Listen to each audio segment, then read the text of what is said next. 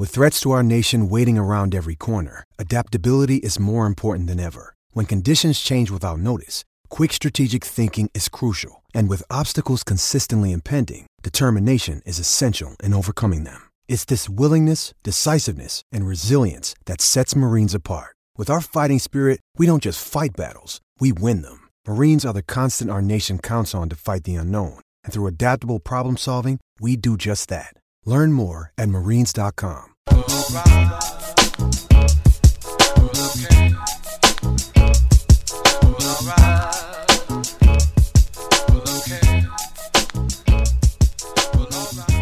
Mike Cation, Tim Smichek, the as yet untitled Coffee with Cation podcast. It's not the worst. Yeah, I don't mind that. You're coming off of a title in Charlottesville. We're recording this before you get underway in Knoxville.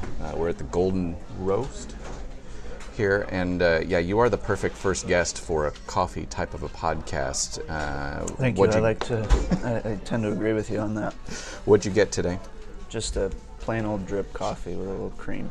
How do you choose your coffees? Because I know you are incredibly particular about it. I usually go with a lighter roast. Lately, I've been doing a lot of Ethiopias, or last week I really liked Tanzania roast, or bean, I guess. I usually just ask for whatever's the lightest. And how did you come to, because I know you're a rather educated, cultured man. I know you like your wines. There's no reason to laugh at that, because I know you like your wines as well.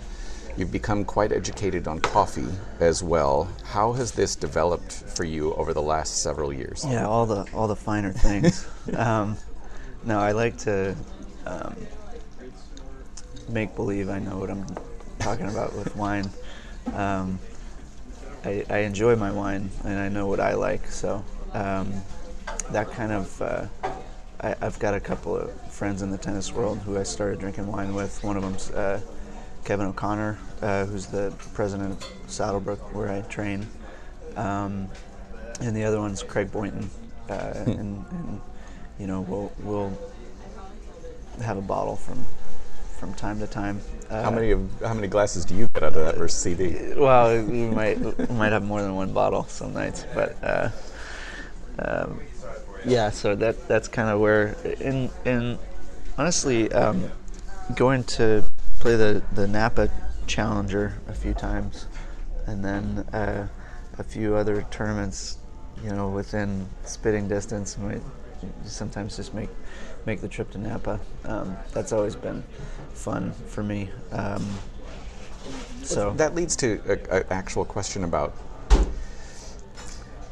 you and I know that, especially a lot of the younger guys, I think back to maybe some of the guys you came up with many, many years ago, like to enjoy the party lifestyle. There is the idea of how do you balance going out, having a drink or two, in your case having a glass of wine or two, versus being a professional athlete. How do you balance that when you're on the road? Sure. Well, it took me a couple of years to find that balance. I definitely, my first couple of years on tour, I was, not the most professional, and I liked to have fun. So, for me, I can, these days, I can enjoy having a glass of wine and it, not really have any ill effects the next day. So there's not, I might skip a glass of wine at dinner if I've got an early match or something, but for me, it's not, it's not really that much of a trade-off. And honestly, as I get older, the hangovers are just so much more intense, so it's just not worth it. When do you allow yourself to relax and just kind of, not to bring up a hangover, but when you're allowed to kind of relax, have 2, 3, 4 drinks? And Sure. Yeah, no, one of my favorite things to do is when I get home after a trip, my wife and I will cook dinner and we'll have a bottle of wine. Usually we'll relax a little bit more after I get off the road, and have a few days where I don't need to be, training or thinking about tournaments yet. You're one of the few guys out here who are married. How has that changed you over the last couple of years, even before you were married and had this long-term committed relationship? How has that changed how you structure your schedule? How has that changed just how you structure things on the road? Yeah, I mean, I try to shorten my road trips a little bit. Anna and I are very lucky that with her job, she's able to schedule clusters of days off. So she travels a bit, I very rarely will play more than 3 tournaments in a row. If we're in the States, if I'm not on the West Coast, I might sneak home for, if I lose early in a tournament, I might sneak home for 2 or 3 days.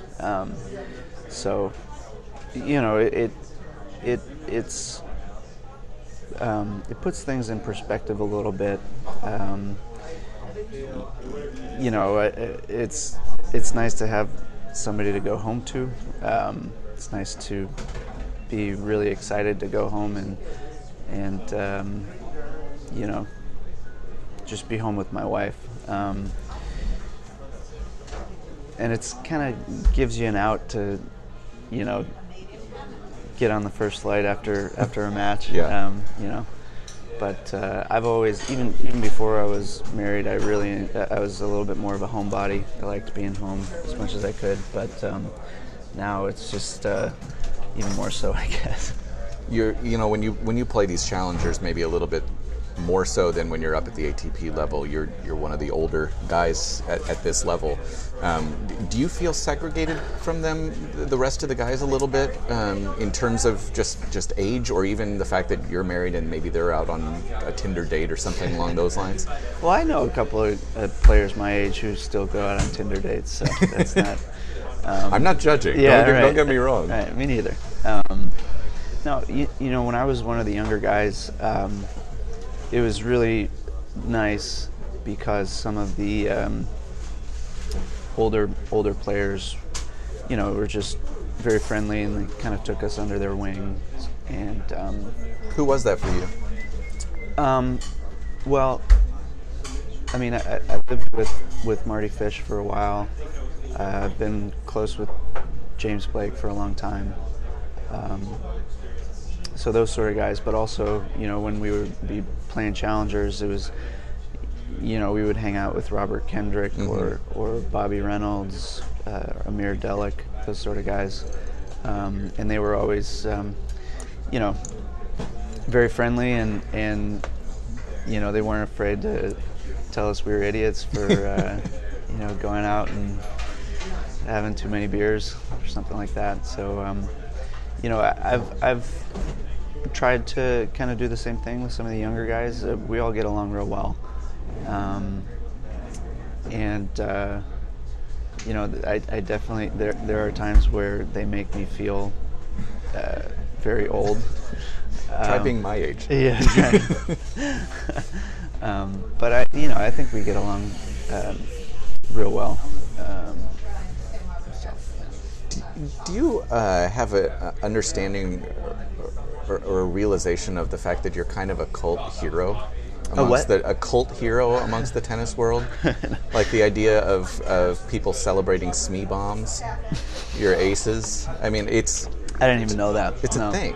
Yeah, I didn't know that.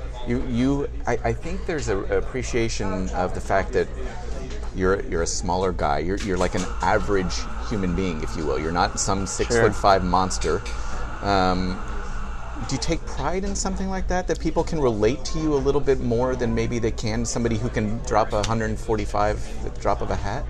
Trust me, if I had a choice of being my size or Riley Opelka's size, I think it'd be a no-brainer. But I guess I'll say being my size or stature or whatever, I really believe that I have to work harder at certain things than than most guys. And so, if anything, I hope that people will just take that from it and see that it's just a kind of a testament to hard work and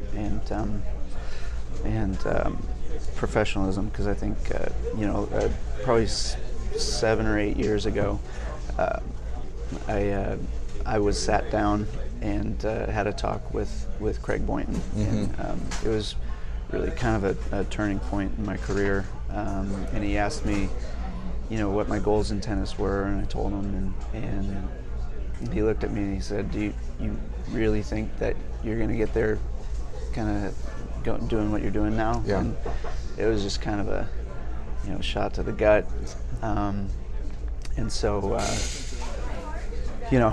kind of from that point on, I had to make a decision to not take tennis more seriously, because I always took it seriously, but to really recognize the hard work it was going to take, but also the just it being a full-time job, and that I couldn't have the sort of life that normal 21-year-olds or whatever I was at the time. Yeah, it's not just an excuse to travel. Right. And Right. meet all sorts of interesting people. And that's kind of what gets lost on the normal, non-tennis player. Seems real glamorous, but I might have a 6-hour workday, but those 6 hours are pretty intense. And if I go home and lay on the couch for a couple hours, it's not because I'm lazy; it's because I can't get up. To interrupt, so I'm drinking a drink here. We haven't talked about it, called the Sunrise. You are more adventurous than I am. Yeah, I like to get out and explore a little bit. This is orange juice with a shot of espresso.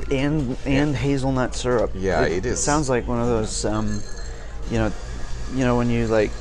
when you're a kid and you go to all the different the Hurricane. the soda fountain. That's what we always called it. Yeah, it kind of sounds like that. It does. It definitely needs a little bit more sweet, but we're on the Tennessee campus. I think they're trying to use the orange as a... Yeah, I didn't think of that. That must be it. My Airbnb's 2 blocks up. I don't think I'm going to come back and Not for that. get that again. Yeah. So, you just finished your first title in 2 years. I know it's been a long process for you to get back, and you've gone through coaching changes. You were with Dustin for a while. You obviously had that long relationship with Billy. You went without a coach for a while. Now you're back with Dustin. Not necessarily just you, but how do you think players what they should look for in a coach? What are the things that are important? Because you see a lot of coaches, especially national coaches, who have 3 or 4 guys under their wing, and that's the same with you right now with Dustin. How do you think a player, what should they look for when trying to partner with a coach? I think at different points in your career, you're going to look for different things in a coach. I think for a younger guy, it's really important to have somebody that's just going to be there day in and day out. And not that younger players need a babysitter, but younger players kind of need someone to hold them accountable day in and day out. And that's actually kind of what I've gotten back into a little bit with Dustin. Mm-hmm. It's been good to, have somebody to basically give me a lesson plan every day, or just figure out how I'm going to get better every day. And one thing I'll say is that been really lucky. My last 2 coaches have had just off the charts tennis IQs, and so that's not necessarily something that I'm good at. Mm-hmm. Whether it's the emotional part of it or whatever, but one thing that I noticed when I was without a coach for 9 months or so is that I had really a lot of trouble analyzing matches, and I would just walk off the court scratching my head and wasn't sure why I lost matches. So for me, I really have a lot of trust in Dustin, and I really trust that he's, sending me in the right direction, and that we're working on things that are going to make me a better tennis player. So I think if that's kind of the first thing that somebody should look for in a coach, is someone that you can really trust. And, you believe that kind of they know better than you. There have been times where I was working with a coach that, you might disagree with a coach, but if it's kind of constant and you start to lose faith that they know what they're talking about, that's where a relationship can break down. Do you think coaching is something that will be in your future down the line? I mean, is that a mentality that you have? No, it really isn't. I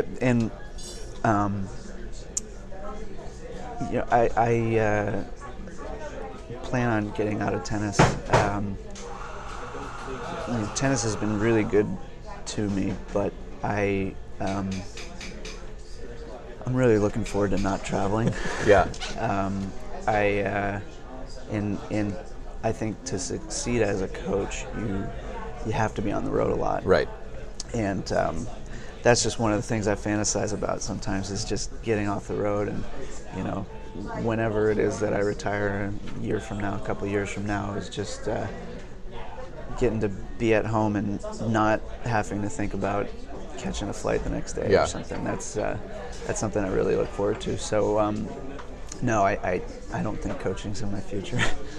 I mentioned this, I asked you this after you won on Sunday, but just, I'd heard rumors of retirement for you, that this was going to be kind of the last go around this year. But obviously there's a lot of work that you've been putting in, and I know you're playing well. So how are you structuring, and where is your mindset over the next year, 2 years, and how you're going to balance that? Well, when I had some dark days earlier this year. It's really easy to lose perspective when you're just losing a lot of tennis matches. Yeah.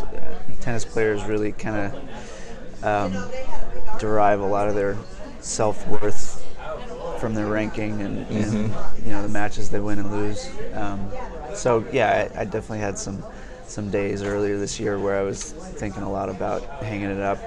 I spoke to Dustin frequently, and he told me a couple of times, just hang on for a little while, and then maybe in May or so, he told me that he was gonna come back with the USTA, and that he was gonna see if he could help me out. And then he said, just give me 2 years.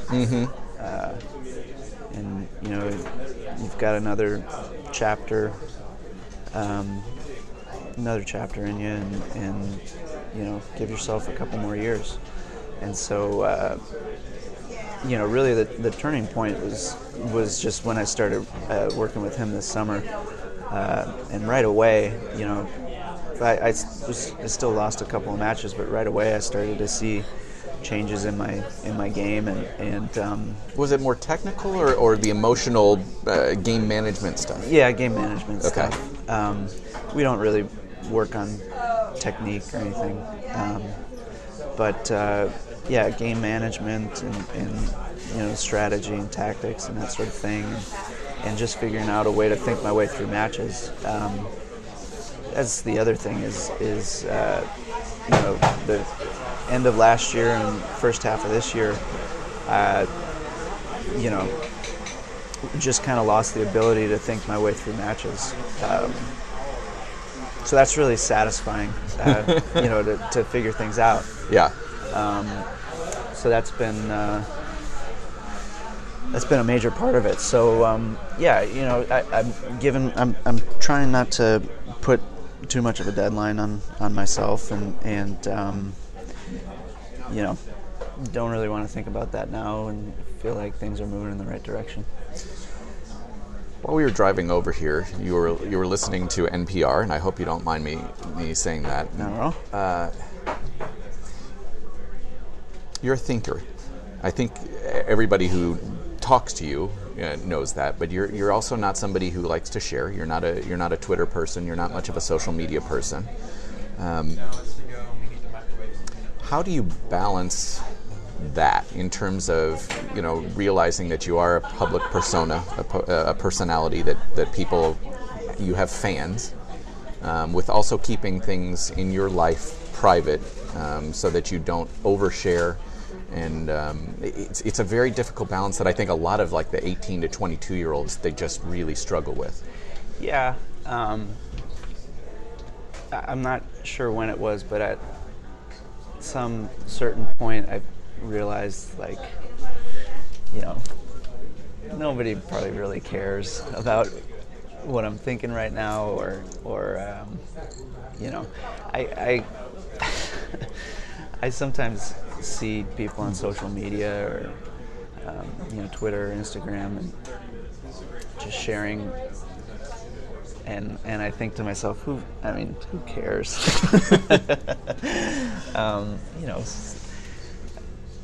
Some people have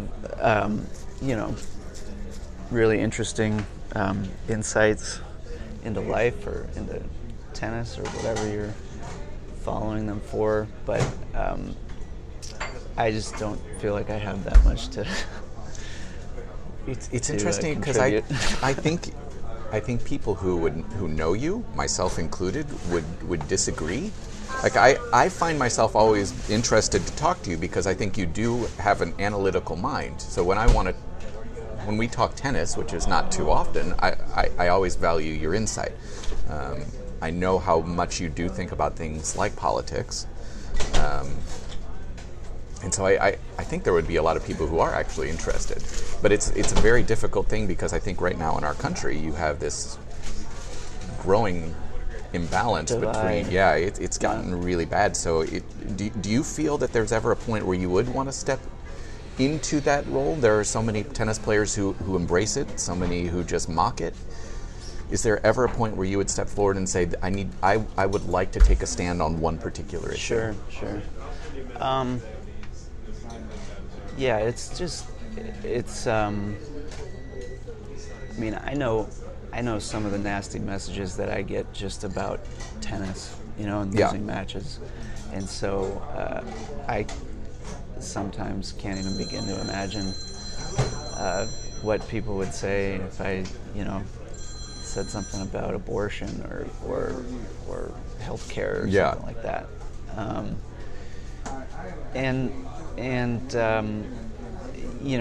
Whenever I catch myself wanting to say something publicly about that, I kind of pause and say, well, who am I? Because there are people who devote their lives to that sort of stuff and know a heck of a lot more than I do. I definitely have my opinions, but I like to listen more than speak or tweet. That's not something that ever happens now. Well, but you see people put their foot in their mouth way too often. Yeah. And that's, it's just, there's too much ugliness in the world these days, and kind of at least on Twitter and Instagram, people know who my wife is, and so I guess a certain amount of that is trying to shield her from that. Sure. I have gotten nasty messages about my wife even, which is just crazy. So no sense in giving people more fuel. Okay, well then the next step would be, I know you're a man of faith as well. How can you, or how can anyone, bring a more positive message? How can you impact communities where you get to travel to? How can you spread more of the love, more of the positivity while you have this platform? That's a good question, and if you have any ideas, you can let me know. Over the last year or so, I tried to organize a couple of little field trips for guys at tournaments to go to local children's hospitals. We did that here last year. We did it in Houston a couple of years ago. So I guess, as far as that goes, it's pretty small platform. Funny story. Somebody, you might have seen this. Somebody on Twitter a couple of weeks ago tweeted at me that they saw me in the grocery store. I did see that. Said something about being a big tennis fan, and I said, "You must be a really, really big tennis fan." Yeah, I'm open to ideas. One of the things that Dustin is big on is, and this was kind of their whole mantra at UVA, is making the world a better place through tennis, and that might mean different things to different people. I saw a story the other day about how much money Roger Federer has raised for schools in Africa, which is pretty incredible. And I'm probably not going to be able to have that sort of impact in my lifetime, but I'm just kind of still searching for that. And the thing that I try to remind myself is just to not be a dick on the court, because you see it a lot. But that's kind of the best thing I've come up with, is to act in a way that that I'm not going to be ashamed of later. Do you feel a necessity to express that to younger players? I bring that up because a couple days ago, your final with Tennis Sandgren, and obviously Tennis had some issues with the crowd at times where he expressed it to the crowd, and I mean, we've seen it in so many different players. Is there a way you can teach that and help other players understand why that's important? How do we do that? I don't know. It's kind of tough because we're in tennis. We're getting kind of mixed messages. A lot of people like to say that tennis is missing a John McEnroe type figure, right. And that some of the uglier stuff is good for tennis because it gets people to watch. And, I understand that, but that's just not me. And so I don't know. I guess it's not one way is right or wrong. I mean, as long as you're not hurting anybody, right? Or but this way is just right for me, and it's I know my parents watch a lot on the live stream. So, yes, they do. Your dad checks in with me every once in a while. So don't want to. I know how they raised me to act, and kind of got to do right by them. Well, we're hitting this 30-minute mark, and I kind of want to keep it under that because I think a lot of people don't like to listen for a full hour, especially to me, since I'm going to be doing 12 hours of broadcasting today anyways. But you're on the road. What do you look for in a coffee shop when you're in a new place? You've been in Knoxville plenty of times. You knew exactly where this place was. What do you look for in a new coffee shop? Because I know you're not a Starbucks guy. Yeah, so I look for kind of just the trendiest looking coffee shop, because without fail they have the best coffee. If they roast their own beans, it's even better. Just something that's small and out of the way, and if they do like pour overs, stuff like that, that's always good. Last week at Shenandoah Joe's, they do only pour overs, so that's one of the best spots all year. And at this point, do you just have locations in every spot that you're set, you go to, or do you explore a little bit like Knoxville? Do you go to different places? I've got 2 or 3 places that I go to here. Really only had one last week. Haven't found a good one in Champaign. I've got you taken care of. Okay, yeah. But other than that, I've got a pretty good idea most. Have you been to Cafe Kopi in Champaign? No. I haven't been to Champaign in a couple of years. Okay. So. Cafe Copi, Paradiso, and Urbana. I've been to Paradiso. Okay. It's okay. Yeah. And then there's a new one that I'll get you to. I think it's like Flying Machine. That is like, it's trendy. really trendy. That's perfect. Hippie. Can't wait. And they make pizza at the same time. Pizza and coffee. Tim, thank you so much for joining us, being the initial coffee cast participant. We appreciate it. I thought this went well.